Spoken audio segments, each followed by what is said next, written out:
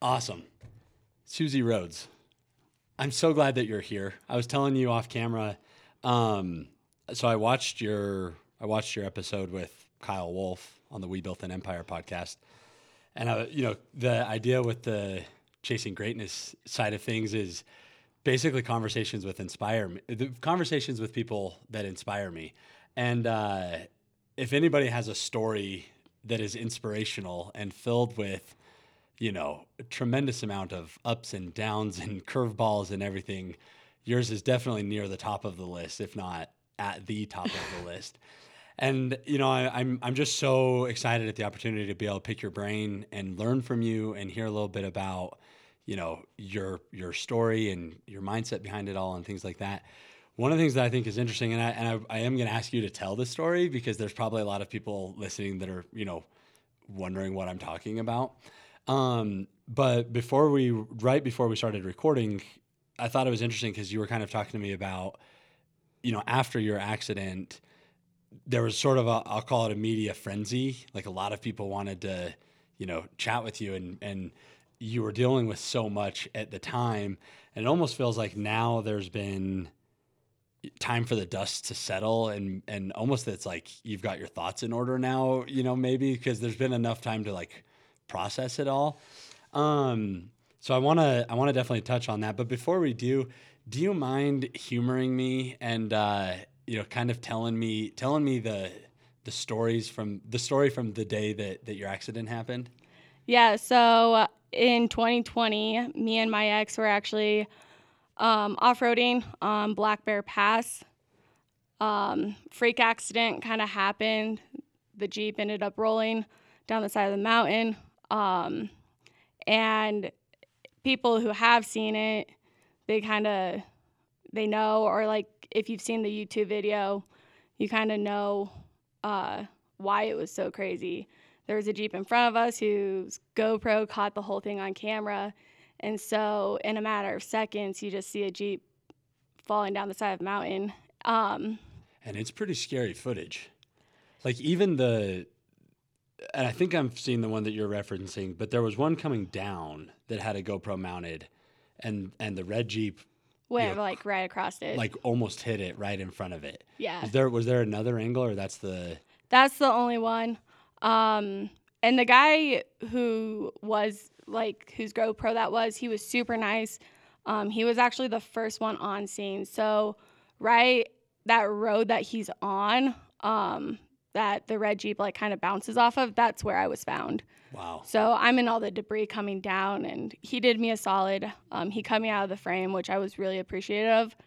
Oh, wow. So you're Yeah. actually sorry to take a step back. You guys were four-wheeling on Black Bear Pass.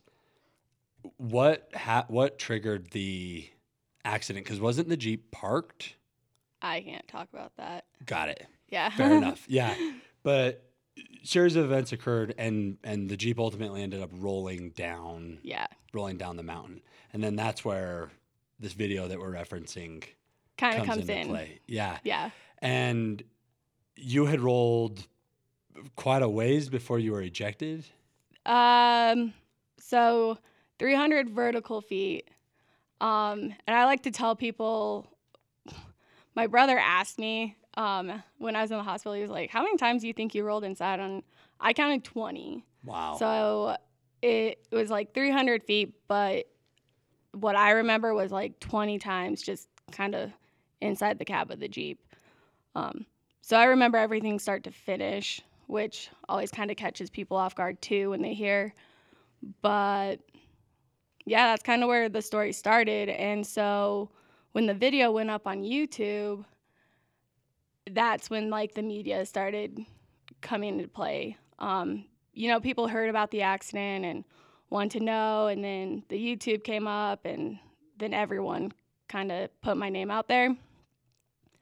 So that's how everyone kind of figured out who I was. Yeah, now you're a celebrity for all the, well, maybe right or wrong reason we'll find out. But so I'm curious, and I think that's fascinating, especially the remembering, the entirety of the event. At what point did you realize, the Jeep was rolling, and what was the thought process? Like, walk me through the emotions from, because I would imagine there was a little while there when there wasn't, you weren't hurt yet there, but it was happening and you couldn't do anything about it. What was that like? The only thought that really crossed my mind through start to finish was, how the hell am I getting out of this Jeep? From like the initial like kind of slide to where it rolled.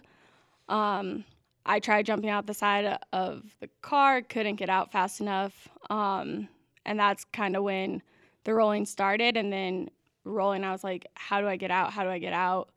I was like, eventually it's going to stop. And I got ejected a few seconds after that. Wow.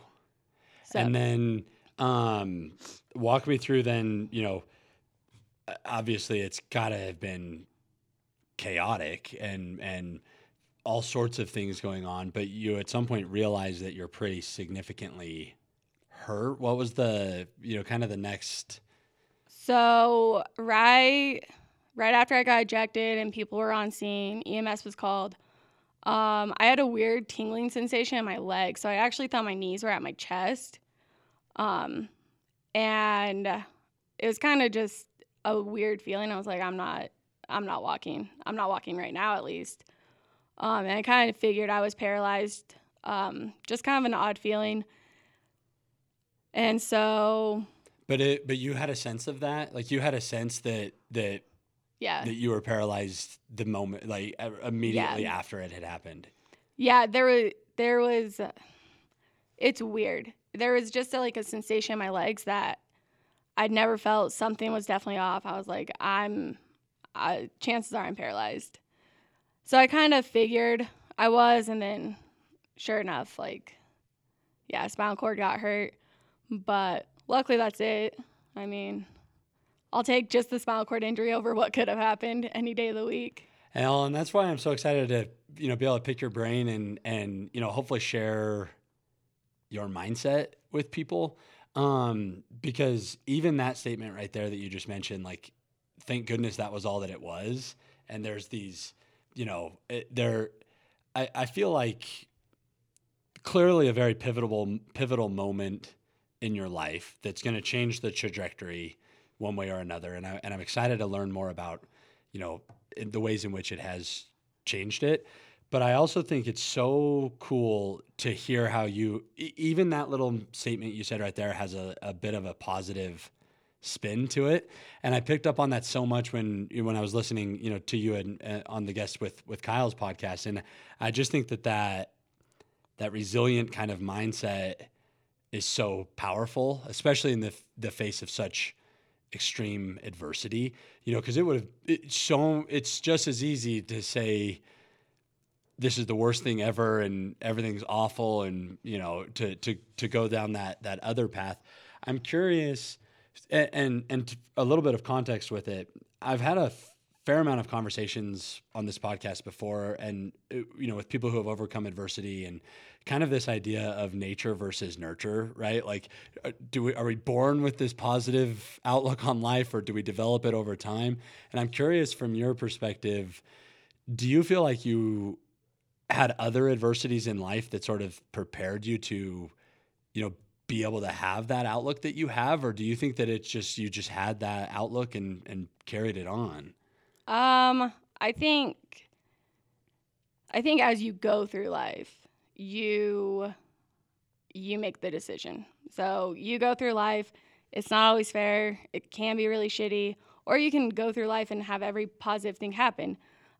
Whatever the case is, you have to make the mental note of all right, do I stay stuck in this moment in what could be, what could have been, or do you kind of just move on in life? And so for me, when bad things happen, you just kind of move through life, and sometimes it takes a lot harder. So yes, I try and be really positive. It's not always like that. I'm sure. So a good year and a half after I got home, I hit a really bad depression state, hated my life, didn't want to live anymore. And, you have to fight one day at a time. and find something to hold on to. And then you'll get to that point where you're like, okay, I'm good. We're going to move forward. We're not going to let what happened determine what we do next. And I very much think you have to train yourself to be resilient. And you have to train yourself to try and find the good in something. Yeah, it's almost like you have to be intentional about what you focus on, or how, how I don't know, that if you choose to focus on certain things, that'll be what's magnified versus if you choose to focus on those others. I'm curious. So, you kind of mentioned a year and a half afterwards as being a little bit of a turning point. Can you talk me through that first, though, year and a half? I'd love to hear a little bit more of the accident occurred. You realize essentially immediately that you're paralyzed. I'd love to hear from you. When did it sink in, though, that this is going to impact your life forever? And what was the evolution until that turning point? What were the next steps, even physically and mentally, afterwards? So I went to Craig Hospital for my rehabilitation for 3 months. And it's a great spinal cord and neuro rehabilitation center. And it was there, a lot of ups and downs. Just, this is my reality. But while I was there, I also realized how lucky I was, that things weren't worse. And so that was kind of a roller coaster. Like, some days I was super positive. Some days I was super negative. And about halfway through, it kind of sunk in that, okay, I'm living in a wheelchair. And then when I got home, reality of what living in a wheelchair was really hit. Because when you're in a rehabilitation center, it's catered to you. Everything was accessible. I didn't know what lack of accessibility even meant. And so when I came home, that changed. And then I had to learn, essentially, like the hard way of, all right, I have to adjust my life and everything that I do to live in an able-bodied world, essentially. So What are some of the, because I think it's so interesting to think about that, like you never realize, it's like, have you ever heard the red car analogy? It's like, how many red cars did you see on your way here? Of course, yeah, no idea. Well, if you were driving a red car, if I paid you to, count the red cars, you'd be able to count them. But I think so many of us have no idea. I mean, in fact, it's even like when we were scheduling this conversation and you were like, is it wheelchair accessible? And I'm like, oh, I never even thought of that. And I think that it's an interesting way to think about things because it applies on a bigger picture, obviously accessibility, but, accommodations for all sorts of people and things and, realities. So I'm curious, and I just think it's important for everybody to be a little more aware of things like that. Like you don't realize how easy it is for me to walk up and down the stairs. Much like I'm sure there's other things in my life that I'm just clueless to that are huge in huge impact on others. I'm curious, what were some of the eye-opening, like, oh my gosh, this is not designed for somebody in a wheelchair? What were like the simplest, silliest things that were, that you came across right when you got back? not everywhere has an accessible bathroom. So you have to be pretty diligent about when you go to the bathroom, how much liquids you drink, because there's places that have a bathroom, but I couldn't get into. There's a handful of restaurants down on Main Street that I won't even go into or eat at because they don't have an accessible bathroom. And so that's one of the biggest ones. Doorways. I think a standard like wheelchair accessible doorway is like 3 feet. So I've definitely been in places where I just can't get in because of the door. Stairs, that's always a good one. Yeah. Stairs are fun. And then parking. Just either the lack of accessible parking spots or that one is listed, but there's not the dashed lines next to it. So there's not the room to get my wheelchair out of my car. Is that why you backed in here purposely for a room? Yeah. Interesting. See, and I think those are those little things that I think so many of us would overlook. You know, like now you have to back into the spot so that there's room on the other side. What about driving? Even just the act of driving, was that a learning curve again? Not really. So I learned at Craig how to drive with hand controls. The first time was really weird because training your hand to like push and stop, and that was kind of weird. But then I got the hang of it, and now it's just pretty second nature. Everyone gets in my car and wants to try out the hand controls. And I'm like, I will teach you how to, but not when it's crazy. Probably in a dead parking lot, so we don't hit anything. Somewhere safe and controlled a little bit. I would imagine too, and because I definitely want to get back to, you know, your mindset with it all, but I also think there's so many little things that occurred, you know, that you have to deal with that people overlook.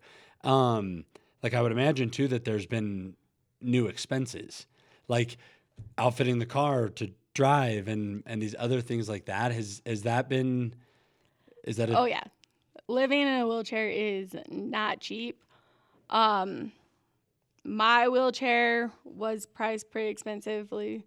I know like a new set of wheels that I want are between like $900 to $1,500 just for new wheels that are a little bit lighter. Literally wheels? Or is the word wheels like slang for a wheelchair?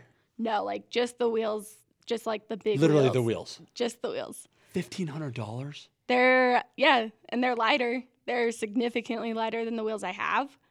If I had the money, I would totally buy some. My hand controls were pretty pricey. You can get some hand controls off Amazon. I got electric hand controls just so anyone can kind of use my car. So if I'm with my family and I don't want to drive, then they can drive and they don't have to worry about the hand controls too much. So I definitely got a higher end of that, and that can be modified too. But you have to go get trained in hand controls.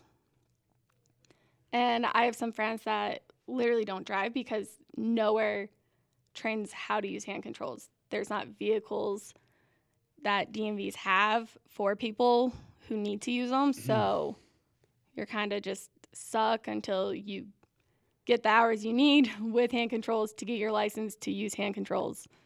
Yeah, see, all these little things that I think, you know, out of sight, out of mind for so much of the population, which I just think I think it's important that we learn that and pay attention to that because it matters. I mean, even the fact that it's hard for somebody to get a driver's license that thought never crossed my mind. And it never crossed my mind until I met some people in California who ran into that problem. And I was like, wow, if I hadn't gone to Craig where they offer it, then I would be in the same position. I'd have to have someone always drive me around, and that would take away my independence a lot. Yeah. I mean, I drove here, I work, where I need to go, I can go because I have that capability, but some people don't. Yeah. You know, I mean, it's wild to consider. And I'm curious because you'd kind of talked about that 18-month after the accident, you know, sort of being the low point. Was the progression from that, I mean, is a lot of it just, what's the primary emotion, you know, for those? Are you feeling frustrated? Are you feeling depressed? Were you feeling, I mean, a combination of them all? Was it more of an adapting moment even? What was kind of It was a lot of anger. Anger. Yeah. So it was like a form of depression, but I was really, really mad. I just hated my new reality. I hated living in a wheelchair. I hated how hard everything was. And at the time, it was really hard. I mean, it probably took me 5 minutes to get in and out of my car. it probably took me like 15 minutes to get in and out of my car, to where now it takes me a couple minutes. I was just mad. I was mad that I was the one that got hurt. I was mad that my accident made national television. I was mad that everyone thought they had their own opinion about what happened that day. I was just mad. Yeah.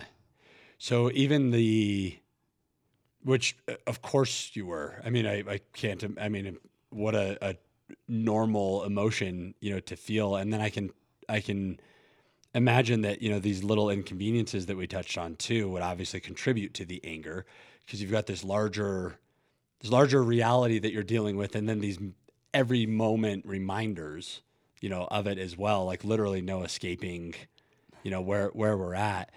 And it's interesting too. So I had Aaron Shank on the podcast a while back, and he had a good friend pass away, and he was sharing with me that his primary emotion early on was anger as well, and then loneliness. But I think that when these huge traumas happen in our lives, you have no way of anticipating what the emotion is going to be. Of course, there's no way to train or plan for that. And you don't even, know that the trauma's on its way.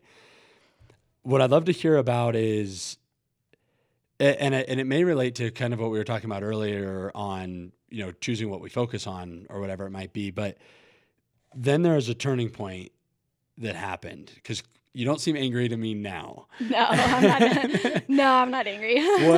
How did you pull yourself from these lows? I mean, even suicidal lows, it sounds like, and this tremendous amount of negative emotions and anger and things like that, to the person that's sitting in front of me now. So, I'm pretty rooted in my faith. So I did a lot of talking to God, but also screaming at God. And that was just centered kind of like, all right, you saved me. You had to save me for a purpose. Something's going to come out of all this. Something has to come out of all this.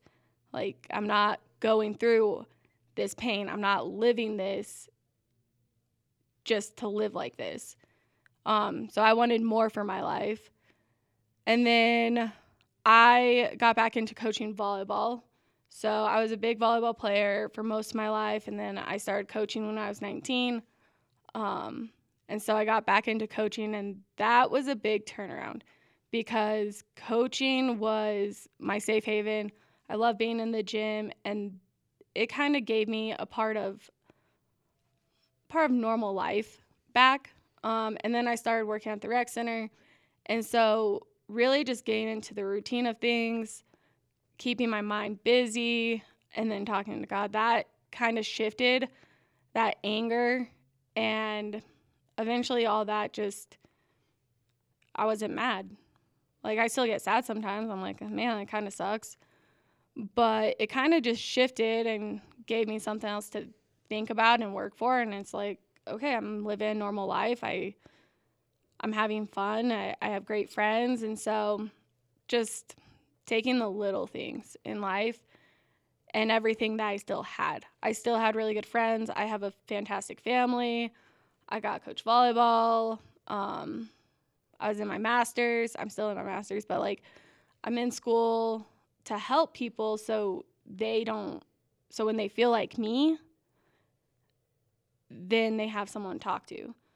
And eventually it's kind of a day by day. When you are in that low place, you really have to take it day by day, and sometimes hour by hour, and just kind of give yourself some credit for how far you've gone. I mean, even looking back, my first week in a manual wheelchair was hard. I was so tired. I could barely spend like 3 hours in a chair, to where I spend 12 to 15 hours a day in a chair. So giving yourself credit for how far you've come definitely changed. And that's why I think when it comes to resiliency and the positive outlook, you train yourself to do that. Yeah. it's not, you're not born that way. You have to learn what you want in life, and you have to force it on yourself that you're not going to be what happened to you. That's the way I look at it. Oh, and I love that you mentioned kind of like sticking it out for one more day. Yeah. Or even one more hour. Which to me, what I hear from that is hope. Like trusting that this will get better, or at least this will pass. And I think that's such a powerful perspective, because so many times, and especially when we're in pain, physical pain or emotional pain or whatever it might be, it's so the world gets dim on us, like it's so all consuming that pain is, that sometimes it's hard to see the horizon, what next year might look like, or what 3 years from now might look like. But I love that frame of mind that you have, or even the way you've worded it, of one more hour, even like not, like I'm going to keep on pushing through for now. Did that come from internal? Was that, That was kind of internal, but also that's kind of how my family lives. So my family and me, like, we've gone through a lot of trauma just in our family. And so we really learned that sometimes, yeah, it is an hour by hour. And for a lot of 2021, it was an hour by hour. And for my dad, one thing that he always tells me when I'm having a hard day is that it's fine, Suzie, the sun's going to come up tomorrow. So that's kind of how I think. I'm like, well, it's a hard day, but the sun's going to come up tomorrow and we have a new day and we can do what we want with that day. So just don't quit. Just don't quit. Which I think is so, that's going to resonate with me for a long time, the hour by hour thing. Cause especially the topic of suicide and, people that are in lows. I mean, that it's all around us. I've got so many people that I'm close with that, have struggles like that and those thoughts and things like that. And I think that being able to reframe it, and even I've never in my life have I ever shortened a time horizon to an hour. And so I'm fascinated with that, but I just think that that's such a powerful, because you can go one more hour. Yeah. I mean, sometimes it feels like a long ass hour, but it's an hour. Yeah. And then just refocus. And so I was talking to a volleyball player who was kind of struggling this year, and I was like, honestly, hard days happen and even hard times happen. And it reminded me a lot of just coaching volleyball and even playing. Like, all right, you're going to take some hits. Like, you're going to get in some ruts. You're not going to win every game. But if you keep playing, then those losses turn into wins. Eventually, you're not game pounded by balls anymore, right? You're doing that to other people and other things. And so that's the way I look at it. I mean, an hour can feel really long, but it's also an hour, and then you reset after an hour. Take a deep breath, go take a walk, you come back, and you work hard for an hour. Yeah, and it's almost like the goal is to keep playing. Yeah. Like we might not win today's game, but we're going to keep better. playing. Yeah, it's like we're practicing at life almost, or Yeah. So you mentioned your faith, and I'm curious to pick your brain about that a little bit more, because it almost seems to me like when your mindset shifted 18 months after or so, it's almost like you decided that there had to be a why you were saved. I think that's even exactly what you said. Like, why did he save me? There had to have been a reason for him to save me. Did you ever think, though, why did I have this in the first place? Oh, yeah. When I say I screamed at God, I mean, oh, man, I screamed. I would scream in my car almost every day. And it was just like, for a long time, I was like, it would have been easier. My life would have been easier if I would have just died on that mountain and called it a day. Because living in a wheelchair, it's hard. I'm happy it didn't happen, clearly. But so there was a lot of that, God, why did you save me? Like, what about me was worth saving? And so I was in counseling, and my therapist was like, are you going to be okay if you don't know that? And so that was my reality check, and I had to be okay with it. I don't know why I got saved that day, but I did. And so now it's my job to make the most of it. Almost like you could underline the faith and trust that there is a why. We may not know the why, but there is one. Do you think that then you get to almost choose the why, or that you have to I'd love to hear more of how you process that, or your thought process behind that, because I relate so much to feeling like there has to be a reason for it and believing that there is a reason for it, not necessarily knowing what the reason is yet. Is it a patience thing? Like, I'm going to wait for the reason, or I'm going to make the reason, or I'm going to lean into intuitions? Like what's the, because there's this smile about you now, and it feels to me like you have found some purpose and your own version of the why. And I'm kind of curious about if you feel like that has happened by choice or by not maybe it's by just going an hour at a time, or what are your thoughts on that? I think for a long time I was waiting for God to just kind of give me my purpose. And just having patience and trusting him, being like, all right, you're going to show me, you're going to show me, you're going to show me. And there was always something inside me that was like, there's something bigger I'm supposed to do. I don't know what it is, but like there's something bigger. Before the accident, even? Like your whole life you've had that? that? No. Okay. No, just after the accident.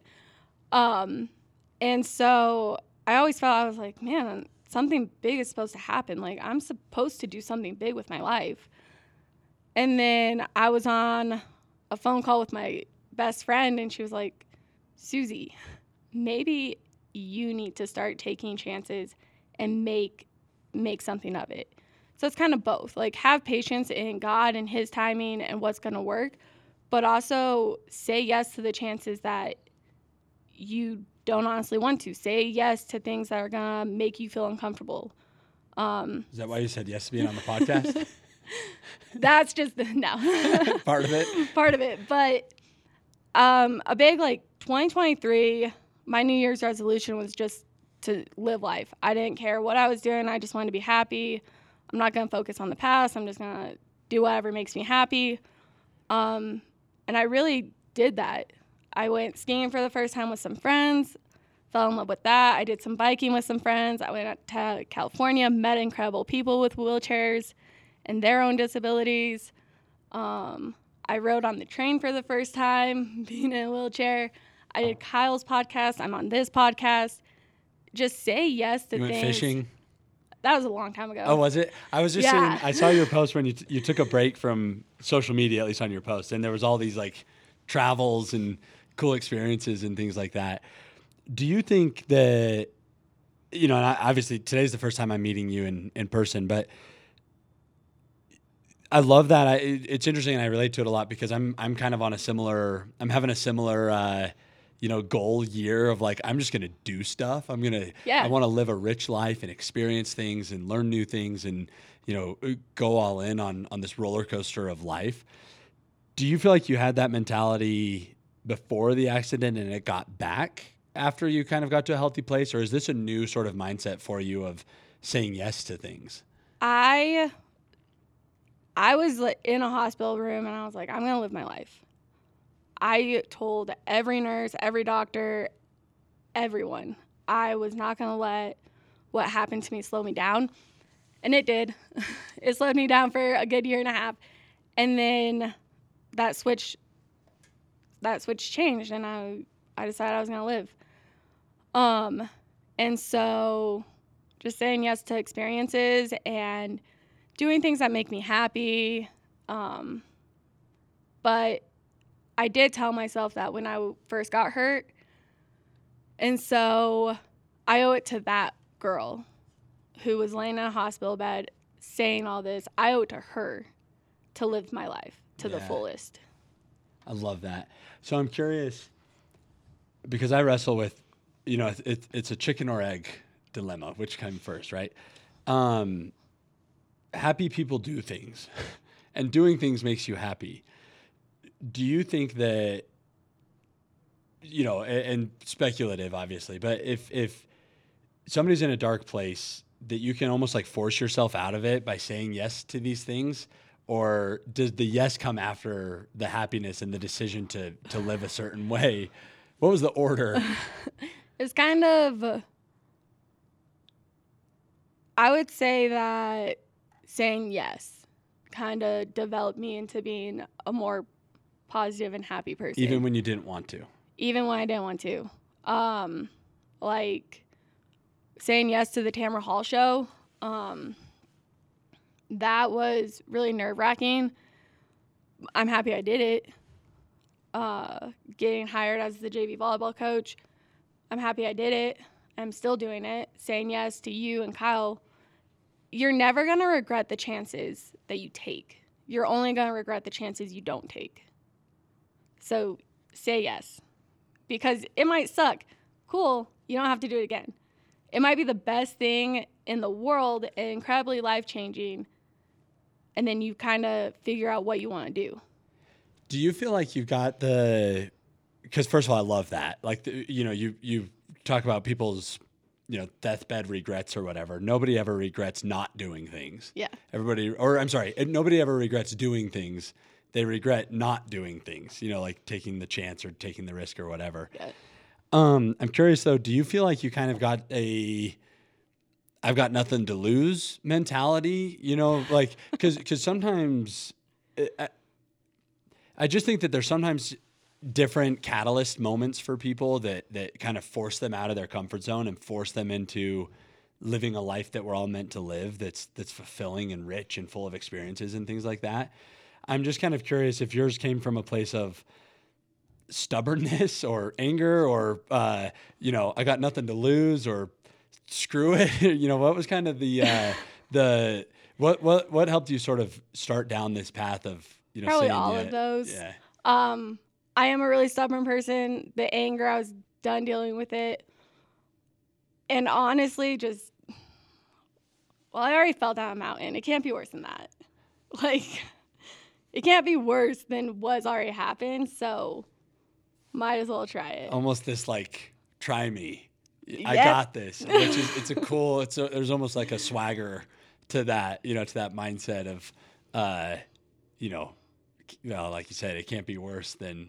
It's kind of just like, all right, you said I am stubborn. And so part of that is when people tell me I can't do something, man, I'm good at proving people wrong. Let me tell you. Yeah. I'm like, cool, watch me. And then I prove everyone wrong. And I'm like, I don't know. Love it. I love it. What do you think has been, like, what are you most proud of now?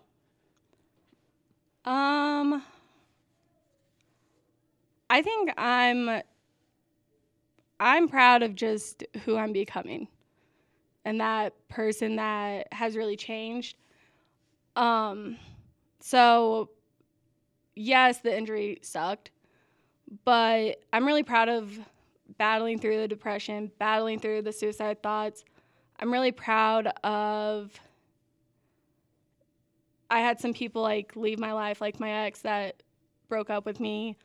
I'm really proud that relationship kind of ended. I'm really proud at people who've just left my life since the accident because it all hurt, right? Those were all really hard times that I had to face. But I'm proud that I did it and I didn't get consumed with the negative energy and the negative thoughts and feelings because I wouldn't be here today and be able to say, I am really I'm proud of where I've come. I'm proud of my mental state. I'm proud that I chose to fight through all of that and just live this really fulfilling life. A couple of interesting things there. One is that I think it's really interesting that you said, I'm proud of who I'm becoming. Like knowing that we're still on a journey, You know, like we're not done evolving, we're not done changing. But you also, it's almost like there's this confidence about where we're headed. You know, Yeah. that I'm proud of obviously who you are, but who you're becoming as well, which I think was an interesting way to word that. And then you also mentioned the the hardness of it and the challenges and things like that. I'm curious, when you look back now on the accident and the impact that it's made in your life, we talked about those first 18 months, primary emotion being anger. What's the primary emotion today as it relates specifically to the accident and the impact that it's made on your life? Um, ooh, that's a hard one. I would probably say grateful. Wow. I mean, I would have never 5 years ago, graduating college, if you told me I was going to live in a wheelchair, I probably would have been like, no, you're dumb. But I also wouldn't go back and change anything that happened that day. I mean, I have a really great life now, and I'm still going to go and do incredible things. And if anything, the doors for me just opened. I have more opportunities now than I ever did as an able-bodied person. I cannot believe that's the coolest answer. Not at all. You're gonna have to give me a minute to think of my next question now, because I expected somewhat of a positive reaction, but not that gratitude would be your primary emotion. You know, looking back on the event, and I think that is so powerful. That it's kind of opened up these opportunities, and in a lot of ways, it almost feels like you've got this perception that it was transformative. So I think that's just the coolest answer I've ever heard ever, that you're grateful. There's kind of this idea too of a lot of times, sometimes people, I had Doug Miller on the show, and we were talking about getting out of our comfort zone, and we were discussing the fact that sometimes situations aren't necessarily bad enough to force people out of their comfort zones. Like the job's not that bad, the relationship's not that bad. Like, you know, we end up kind of just like sticking it out because it's not that bad. Yeah. And with hindsight, you know, looking back, sometimes event that makes things worse catapults us forward. It's like a slingshot theory. You know, it pulls us back and then launches us forward. Which seems like that's exactly what has happened with you in gratitude. I'm curious too, how has it changed your perspective on others? Like, because I think, and one of the things that I think is unique about your story is that everybody has some level of a challenge, right? Like everybody has some level of thing that we're dealing with, thing that we're going through. Most of the time it's hidden. Most of the time it's something that, you know, we deal with in the background, or that we survive another hour to push through, or whatever it might be. Yours is very visual. Like it, you know, your struggle is clear. It's apparent. You know, we and obviously there's, you know, the mental component of it. I don't mean to downplay that, but I'm just kind of curious, like, has it changed how you view other people or the world or anything like that? Like, has it kind of changed your life perspective in any way? Yeah. I would say that my big perception would be I follow a lot of really cool disabled athletes and just like disabled people on social media. And man, there's incredible people. I mean, people that do incredible things and can lift incredible weights. And people with disabilities are insane humans. And there's just, it's so inspiring. It's kind of a hard word to use because they're just living their life. So we shouldn't like view them as like, oh, you're so inspiring. But to me, they are. I mean, I followed them because I wanted my life to change. And for me, they were my role models, the people I looked up to. I wanted to be like them. And so that kind of changed.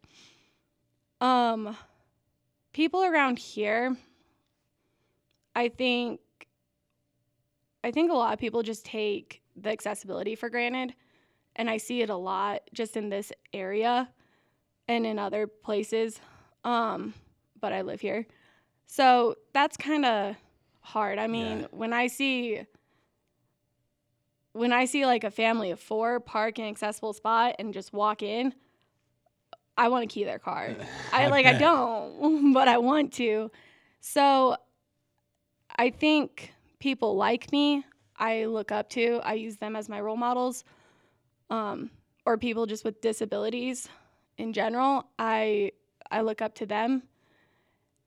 And then the able-bodied people, I think they need to learn. Yeah. I mean, some people are super open-minded, some people are really closed-minded, and that's just kind of what I realized since getting hurt. So the people that are open-minded and want to know more and want to have the conversation, those are great people. And I'm so happy that people want to know more about what is hard about my life or the challenges that I face. That's great because you're acknowledging that it's not easy. To when you turn a blind eye and you just don't acknowledge it at all, you just kind of live in your little sheltered bubble, in my opinion. Yeah, which is interesting because a few thoughts on that, but because I try to help me remember to go back to choosing to follow the disabled inspirational content. But I think it's interesting and it's interesting thing to consider, and I would actually appreciate your advice even on it, because I'm a very inquisitive person. I've always been very curious. I've also been very loving. Like I've never been the type of guy that, is prejudiced or looks at people different, but I've always been curious about things. And I think that there's a fine line kind of between like acknowledging that you have a unique challenge that you are forced to deal with every day versus though also just treating you normal. Yep. Like give me the guidance on that. Like, cause I'm sure people stare sometimes. I'm sure there's like, kids that ask inappropriate questions or whatever, but I'm just kind of curious of, what's the balance look like or even just from your perspective, how do you like it when people interact with you on you're just a normal person too. You know what I mean? Yeah.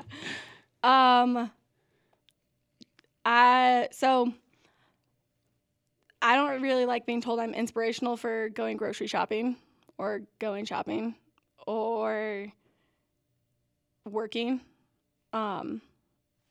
because that's just me living my life.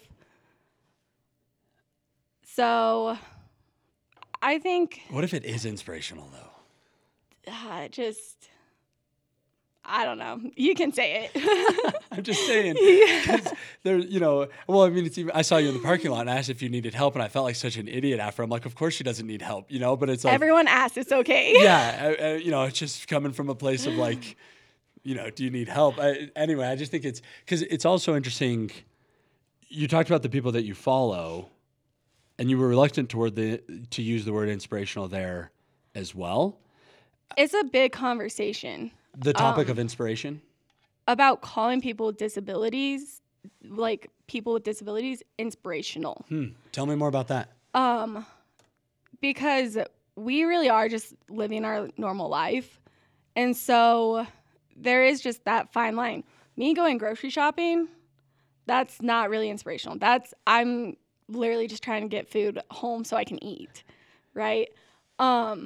Being one of the first wheelchair coaches in this area, you can say that's inspirational because there always has to be a first. And it is hard to judge, and some people will tell you, no, it's not that inspirational. But it is a big conversation that even I had to learn. Newly injured, I didn't realize that it was offensive. I mean, I went into Walmart and I was like, okay, whatever. I just want to get my grocery shopping done. And so I didn't really know it was a big problem to some people, but it is. And so the people I follow, that's why they're more my role models. They are incredible people. I mean, I follow an Olympic basketball player, an Olympic wall climbing guy, personal trainers in wheelchairs that I got to meet, incredible people. And really, it's just, we're living our life. It just looks a little different. And that's why, honestly, our society we need to change as a whole and accept that people live life differently. And just because we look different doing it doesn't mean we're inspirational, I guess is how I view that. Do you think that there's a chance, though, that it is inspirational in the sense that there's a knowing that there was some severe adversity that occurred and you're still grocery shopping? Like whether or not you're in a wheelchair is irrelevant, really. It's more inspirational that clearly something tragic happened and you're still showing up. Yeah. And I think that's where I think a lot of people feel a sense of saying people with disabilities are inspirational. So I think it's just a balance. And it really is going to depend on who you come in contact with. Yeah. I'm okay if people say I'm inspirational. You know, I get it. Because 3-4 years ago, I was saying it too. So I get it. Some other people might take offense to it. You're just going to have to play it by whoever you talk to. Yeah. Do you want to be inspirational? Like, do you feel like that contributes to some of the why? Or do you feel like there's a different why? I want to show people that you can overcome what hand you've been dealt. So yeah, a little inspirational. But really, I want people to be able to look at my life experiences and say, okay, I can do it too. Yeah. And just, that's how I view my life. So if that's what inspiration is, cool, you can call me inspirational. I really just want people to know that life is really, really hard at times. And I use the word hard because every day there's something good, right? So you can't really have a bad day because something good did happen, whatever it may be. So you're going to come into some really hard times, hard days, hard seasons, and you're going to have to choose. You're going to have to choose to fight that next day or that next hour. And I want people to be able to look at me and reach out to me and just say, hey, how'd you do it? Or have the conversation or say, oh, Suzie did it. I can do it too. You know, be that person like, all right, challenge me. I'm going to do it. Which sounds pretty inspirational to me.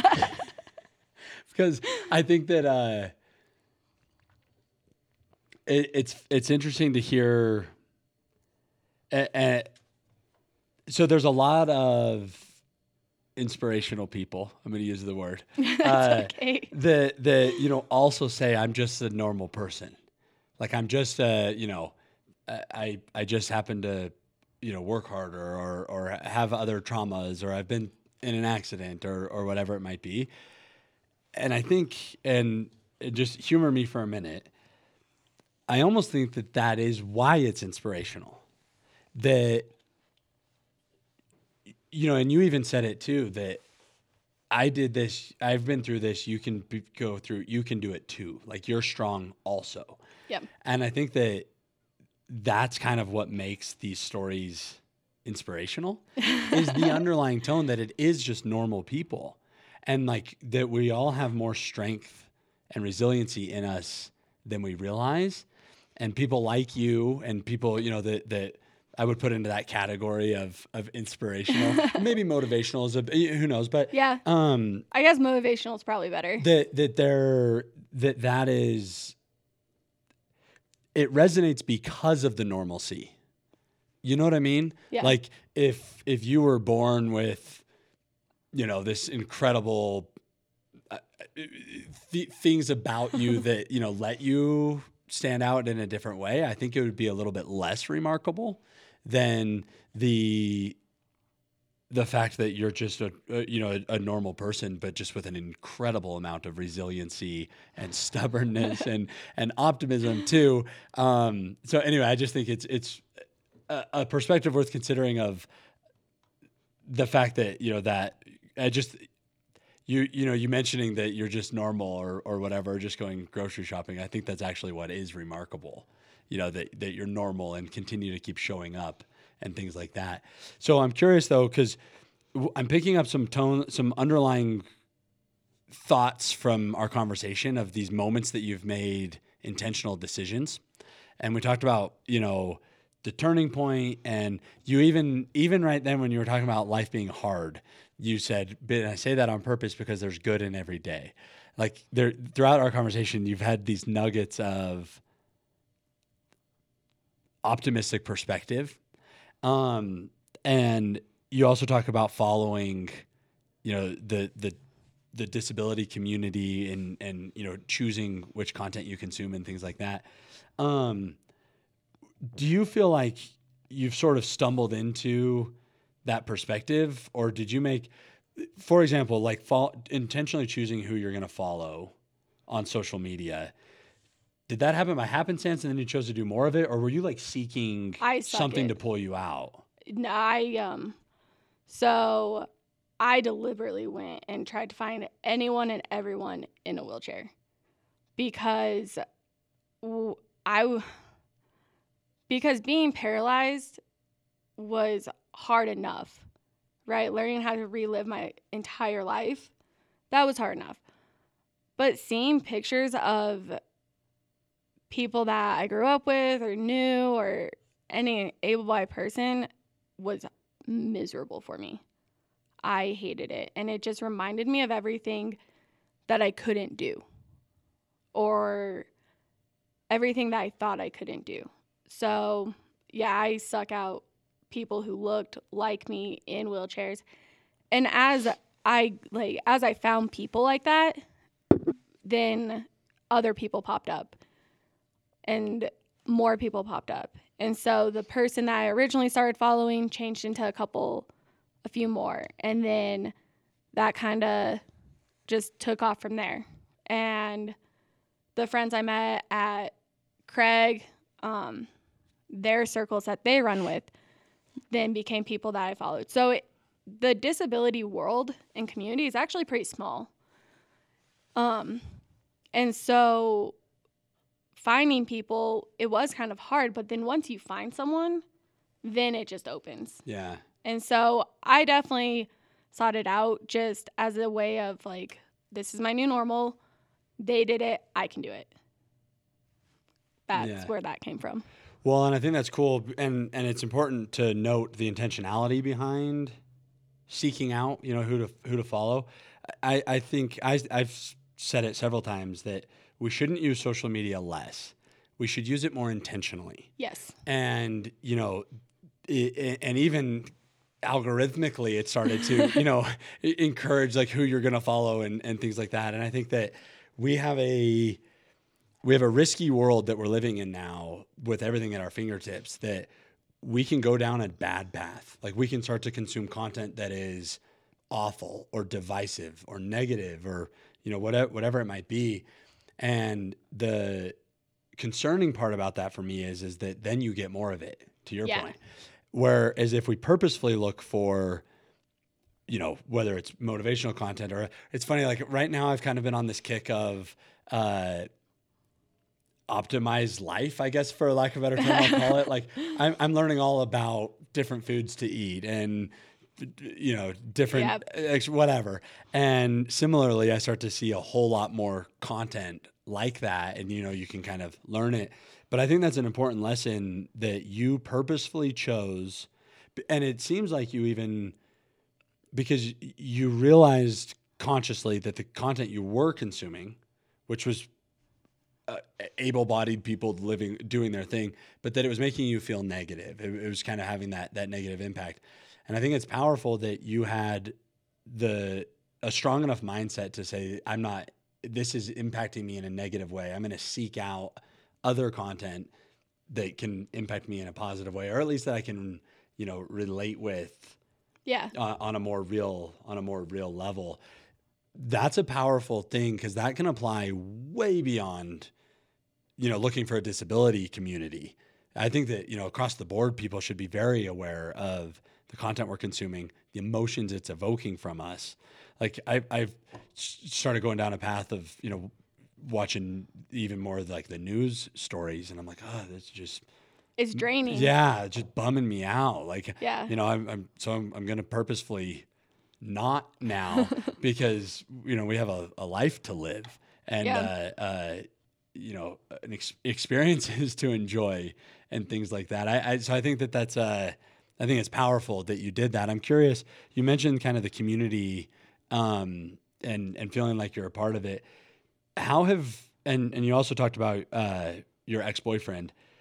How have relationships changed? Like, do you feel like you have more meaningful relationships and closer bonds with people, or that you relate with people in different ways? What's been the evolution of your personal relationships? So I definitely had people. I've had not just my ex leave, but like I've had friends leave my life. And then my ex left. But I would say that I'm a lot more diligent about who I spend time with. And I have a handful of friends, and I'm close with those friends. But I also know that those friends, if I were to end up in jail, I can call them. They're going to come bail me out, right? Like, I have a group of friends and a support system that's small, but that's all I need. Small but mighty. Yeah. And the way I look at it, the people that left my life, they served their purpose. They came into my life, they taught me something, they served their purpose. Now they're not part of my life. I hope they're all doing well. I know I'm doing well. So I think you have to look at it like that when it comes to who you let in your circle, and think about what your feelings are associated with those people, and how much work are you putting into those relationships? How much of it is all on you? And for one, like my friendships, that was me. Like I was like, I can't do this. So I let them go, and it was that. My ex, he chose to leave, and that was the best thing that ever happened to me. So I think, and there's a saying like, God removes people in your life. Like it's not like the devil trying to like cause you harm. Like he's doing it intentionally because you're outgrowing them. And I think that's kind of what happened with me and him. We just kind of outgrew each other, and I hope he's doing well. Like I said, I know I am, but being intentional with the people that you surround yourself with. What is their mindset? What are they supporting you? Are you constantly the only one that reaches out? Is it mutual? What kind of feelings do you get when you're around them? Like, are you walking on eggshells around them? Are you happy around them? Can you just say whatever you want? That is what you should look for when you think about your circle or who you want in your life. Think about how they personally make you feel, and are they making you a better person? If they're not making you a better person and they are holding you back, or you're walking on eggshells, if something doesn't feel right, just go. Like, our bodies are so in tune with other people and situations and feelings. Listen, if something's telling you it's not right, and I didn't, my body told me for a good year, this isn't right, this isn't what you want in a relationship. I didn't listen. It worked out in my favor, but be intentional with who you surround yourself with, and think about, all right, are they a positive impact in my life? Are they encouraging me to take chance after chance after chance? My buddy, who is one of my good friends too, out in California, he came out here for Colorado, And I kid you not, I had to use a slide board to get into my car. And he was like, you're just being a child. You are too scared to do a popover transfer because you're scared. Just get over the fear. And so we challenge each other on that. Like, we push each other to do better in our life and challenge each other. And that's what you want. Like, good, positive relationships that push you to be better. Yeah. I needed to hear that today. Good. So thank you for that. Yeah. Yeah, because, there's probably the most limited resource we have is our time and our energy. Yeah. And being intentional about where we give it and to whom we give it, I think, is super, super important. And I love that perspective of trusting our guts. And, if something doesn't feel right, it's not. And the fact that God can, he has his hand in it. Yeah, which is I needed that today. So thank you. I'm curious.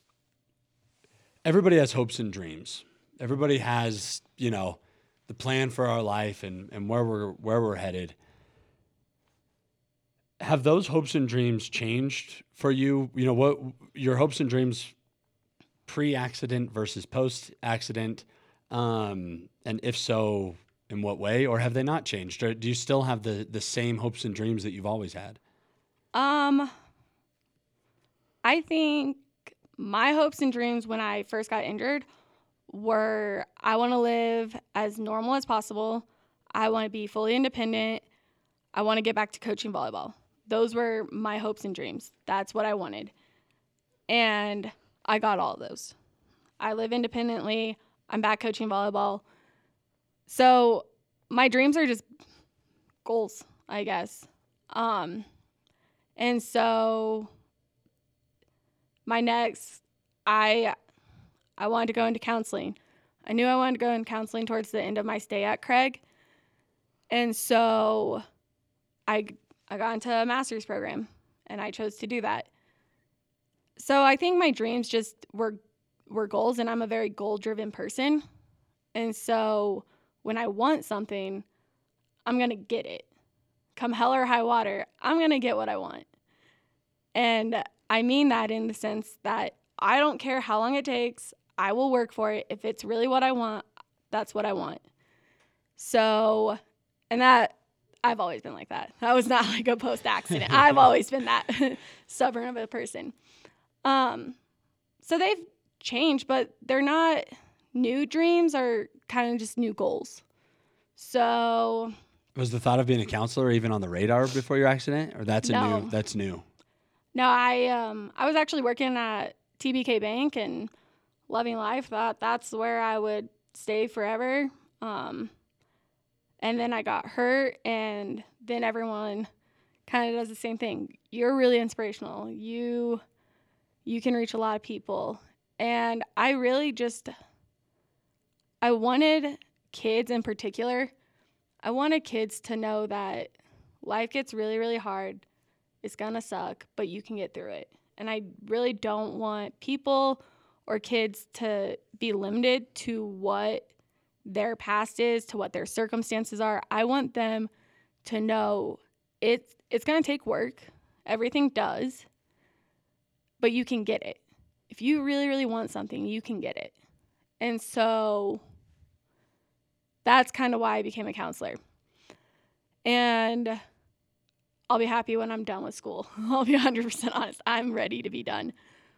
But it is cool. I am one of the only wheelchair users in my program right now. So when I had to go over for my labs for like a week, I got to tell all my instructors and other people what it's like being in a wheelchair, what I have to look at, I had to ask them, like, is your elevator working? Okay, well, it's not. Where are we going to go? How are we going to change and adapt? So I think dreams are just goals that you have to put in the work to get. Yeah, whether you're in a wheelchair or not. Yeah, if you want something, you can get it. It's going to be a lot of work, and are you okay putting in the work? It seems like you found your why. I don't know about that. There's some things, there's some secrets that I'm kind of like holding back. I'm patiently waiting. I'm going to see how things plan out. But I got some moves. I have moves that are upcoming goals that I'm hoping to achieve.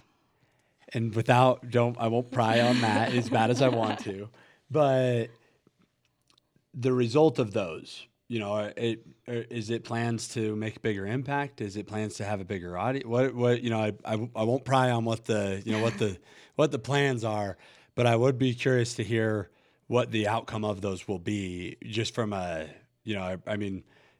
make a ton of money, impact a bunch of lives. What's kind of those are just, I always want to impact people, but so my big saying was, even if I just impact one person, that's enough for me. I don't need to go and like try and impact 1,000 people. Like, doing these are great and I love doing them, and I think it's awesome that people want to hear my story and think of me as inspirational. That's awesome.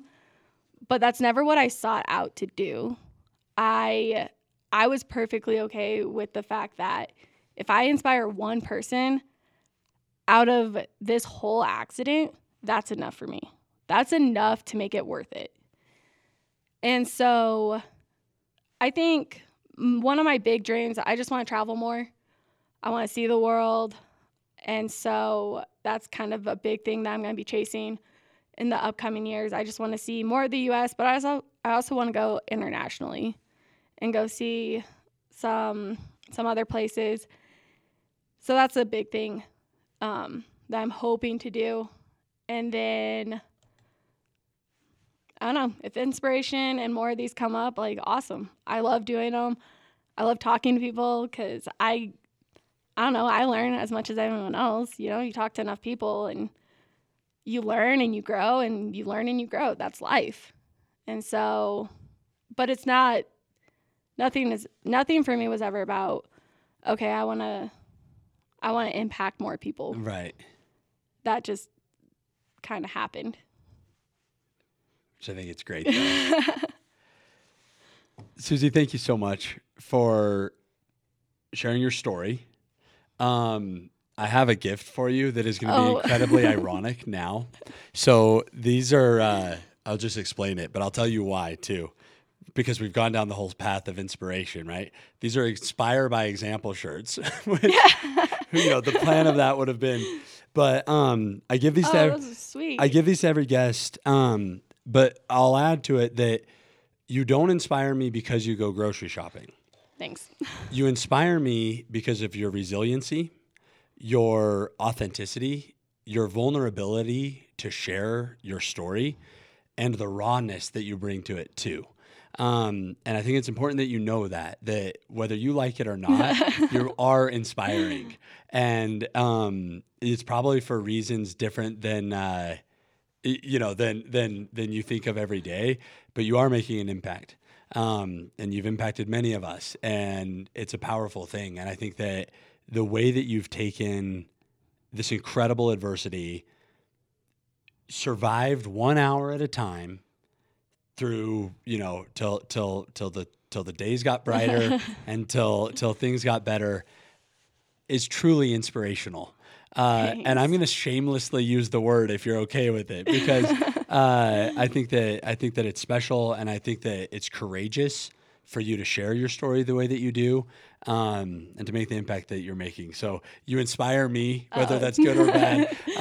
But also just really appreciate you being here and for sharing the story. So thank you very much. Oh, absolutely. Thanks for having me. Awesome. It was fun.